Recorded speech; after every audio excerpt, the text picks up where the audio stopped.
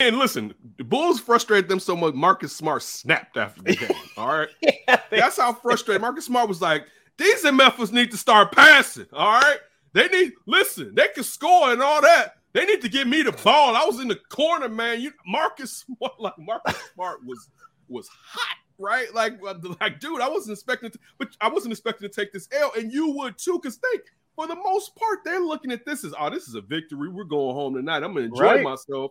And then it's snatched from your ass in the fashion that it was. And we're starting also to find out this Bulls team's legit. Now, because I was recording today, I didn't get the opportunity. I was going to watch the Utah game in between when we were supposed to record this show and the two shows that I recorded already, right? I still have to watch that one. But last night, I finally got to finish because I was in the fourth quarter of the Knicks game, right? So I'm only one game that I haven't seen this year, and I'm trying to get them all in. So not just because I want to watch it, but also I know that I'm talking about when I'm sitting on here, like, because these games are worth savoring and taking your time. Last year it wasn't. Last year I was delete.